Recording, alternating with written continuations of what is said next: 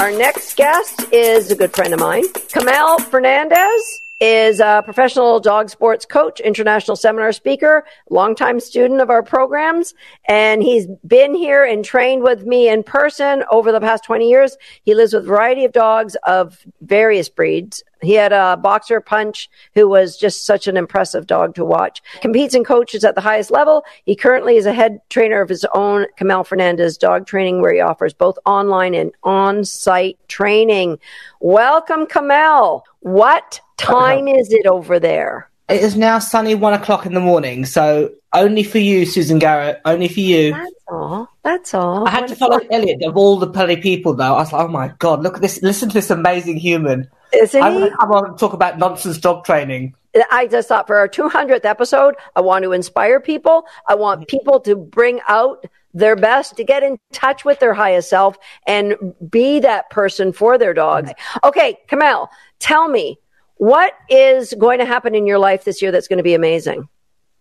This year, are we talking dogs or are we talking life? Because there's quite a few things going. Come on. Okay, so yeah. Dog-wise, I'm literally, Craft starts tomorrow officially, and I'm competing there on Saturday and Sunday with two dogs. Wow. So that's pretty, and two dogs that I bred, so that's pretty exciting. And so that's pretty cool. And then I appreciate you being on this call at 1 o'clock in the morning, in spite of having to. I told you it's for you, Susan. You know that. You know what I think of you, so it's never a problem. So that's coming up, and then there's an exciting project that's due to be. I don't know if I can say yet, but it's on the lines of. It's pretty great. It's coming out in the end of March. It's a television-y thing. That's all I can say at the moment. I don't think they've done the big press thing, so that's quite cool. All on enforcement-based dog trainings. That's really cool about the television show. Okay, So I've got a question. What do you feel that first-time dog owners, what is the biggest stumbling block to them having success with their dog? Oh, God, that's a great question. I think it's consistency and probably mindset, I think, are the two things. Consistency, I think that it's very easy to let things go. Reinforcement is all around us, and I think people aren't always aware of that. And which being aware of what you're reinforcing, I think, is a huge part of people getting the results that they want. And their mindset, the belief system that, you know, they can't or they won't, the dog, the label they attach to the dog, whether it's the breed label, the rescue label, the rehome label, whatever the label it is that people attach to their dogs, which stops them from achieving the things that they absolutely can. And I think it's a self-fulfilling prophecy, isn't it?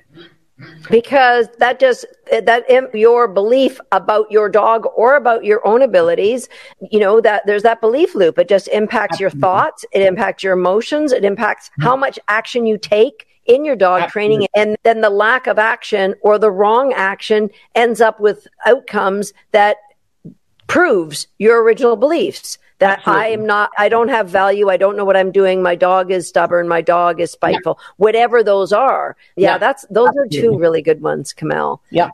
And I think back to when I was always a keener with my dog. My very first dog that I trained formally. Like I would come home from class and no computers back then. I would get out the graph paper and I'd make a chart of all the things they told us to practice and how many times we had to practice. And I'd make a square for every time we were supposed to practice in a day.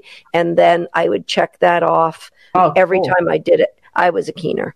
Yeah. You know, I'm a huge fan, follower of what you do, recallers. I always say I was there with the brown recallers, the original brown recallers. And it was the misconception that you had to dedicate an hour of solid time to dog training. And it's just that whole 5-minute thing, 5 minutes. And it's being present and intentional about your training and the way in which you interact and engage with your dog. And what I love about your approach to training and your philosophy is it isn't just about, which is listening to Elliot was really profound because it goes beyond the realms of dog training. Dog training is your conduit to send that message, and the methodology and the approaches obviously echo that, but it goes beyond that. And having been around you and seen you, this is not just Susan Garrett for show. This is Susan Garrett all the time, 24/7, which I'm sure Kim loves.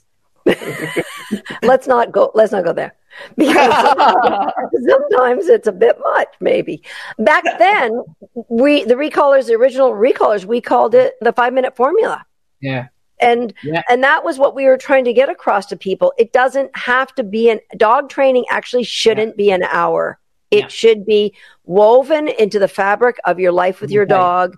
And you do what on the podcast we've called the quickies, that you're just getting in those little 5-minute training sessions. They could be 5-second training sessions, right?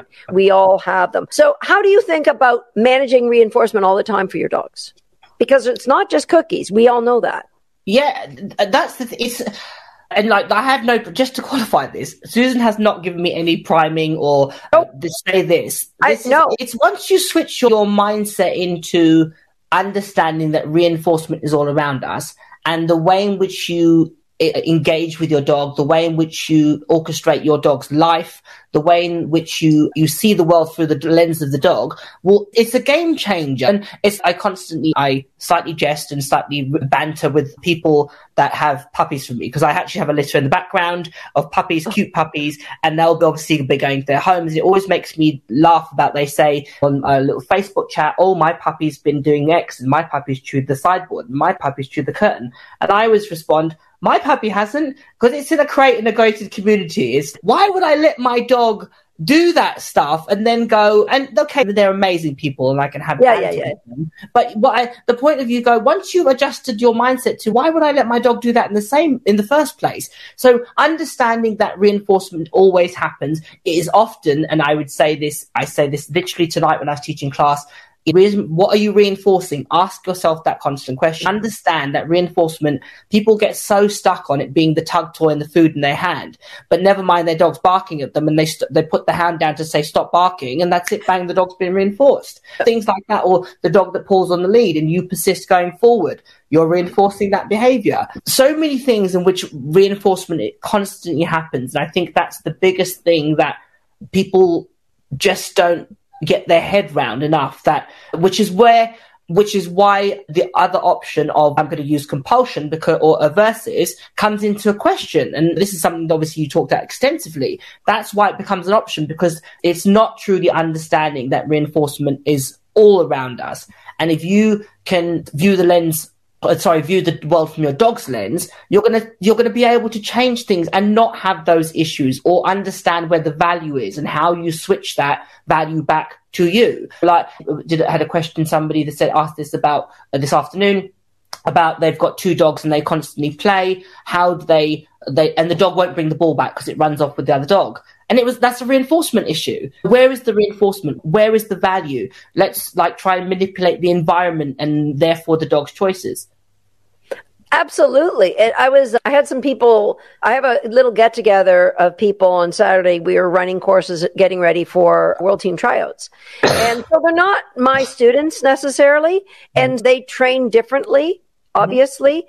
And I think we're at week 7 of these get together. And finally I said, because a lot of them have these start lines that are not that great.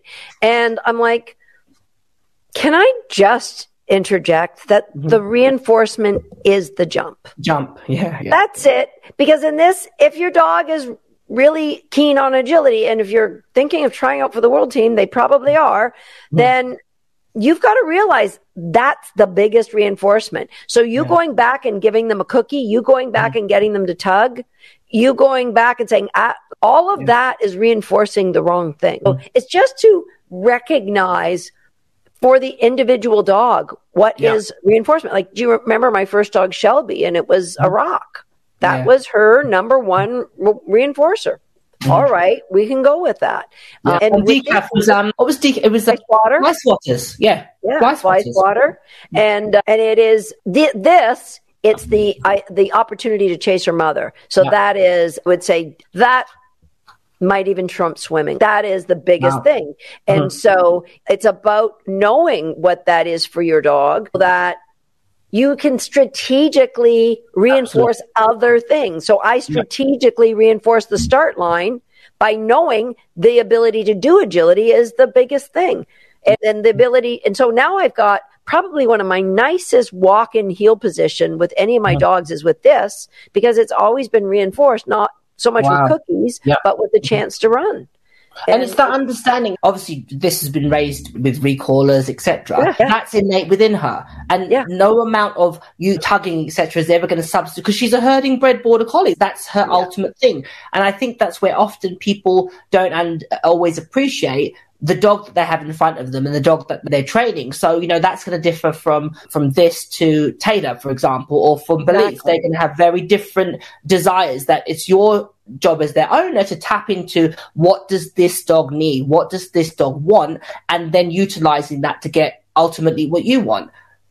Exactly. I'm trying to put in another layer with Tater Salad, because I started this game to keep him out of hunting in the woods. I started a game, I don't know, last summer, but maybe the summer before, where he walks beside me and I count 1, 2, 3, and then I'll throw a cookie somewhere in the deep grass that he has to find it. And I'm like, okay, I don't want it always to be about cookies. So I was going to transfer it to, you pick up this tug toy, only this one little tug toy. You find it on the path, then you give me cookies. It works great in the house, but no. I need primary right now. I'm not really going to anything else outside. You want me to stay out of there. So it's interesting. Okay, Kamal, as a dog trainer, what do you feel is your superpower? Oh, God. Well, this is one I didn't think I actually had. It was actually empathy and compassion. Yeah, and I didn't think I had that, funny enough. And that I've developed that with time and age and experience. I would think to be a cop, you'd have to have some empathy. That's where it stemmed from. Where it stemmed from. So I didn't have it, and it was being in situations that required a great deal of empathy and compassion. When, really tragic circumstances, when you're having to deliver awful news to a parent, for example, is the most extreme end of needing the requirement of compassion and empathy. And it just to do your job at your best. And I have to say, prior to that, when I was teaching, I definitely didn't have it. And I would say it's something that I'd say humor, yeah, maybe, but yeah, definitely. I think that's something that I have grown to develop.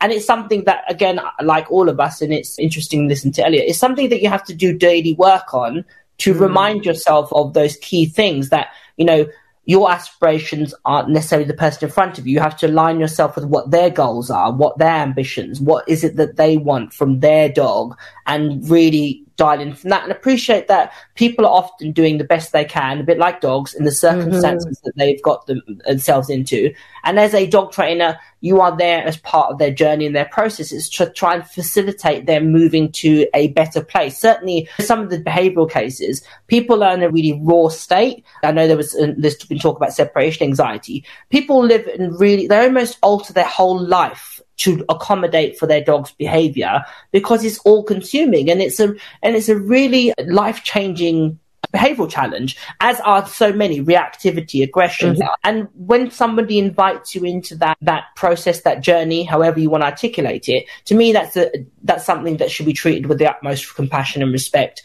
and empathy, to do the best you can for them, and always be willing to put down your ego. I think is a huge thing that I think dog trainers can often suffer from. And we're only, a great trainer that I was a huge mentor to me always said, you're only as good as your dog on the day. And that's a great thing to remind yourself, irrespective of the level that you're at, you're only as good as your dog on the day. At the end of the day, the dog's got to do the best it can in the circumstances that you have chosen to put them in. Give them a break and remind yourself that at the end of the day, as amazing as they are, they're a dog, and they are doing the best they can.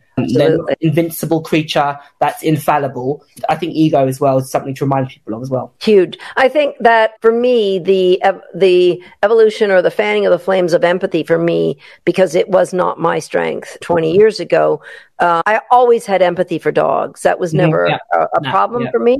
And that empathy for dogs is what taught me to have empathy for people. And yes, and I think that's why we all have dogs, is that they help us rise to our highest self and to. And I think I think that often people that have that gravitate to an approach training that allows them to extend that. But I think that, and this is something beyond just dog training, it's if we can be kind to our dogs, then more often we should be kind to each other. And I think that's something that we all need to do work on, reflecting on ourselves.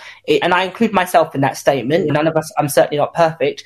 And to remind ourselves that everybody's going through their stuff. And I think that being kind is a huge thing that we should always remind ourselves to be. And I think that's part part of the evolution as well.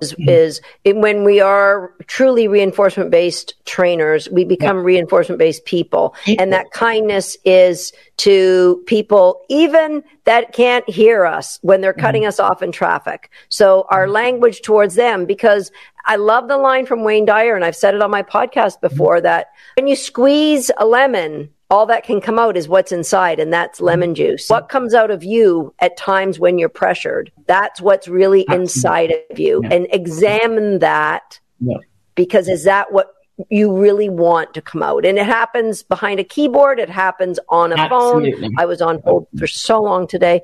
But that's where we can show up at our best to our dogs, is when we can show up that way to everybody. Absolutely. So thank you, Kamal, for being here. Swagger says thank you. And he says, oh, best boy. Been over across the pond. Hearts, everybody, for you. For Kamal. No, for you, Susan, just on a final note, thank you for all that you do.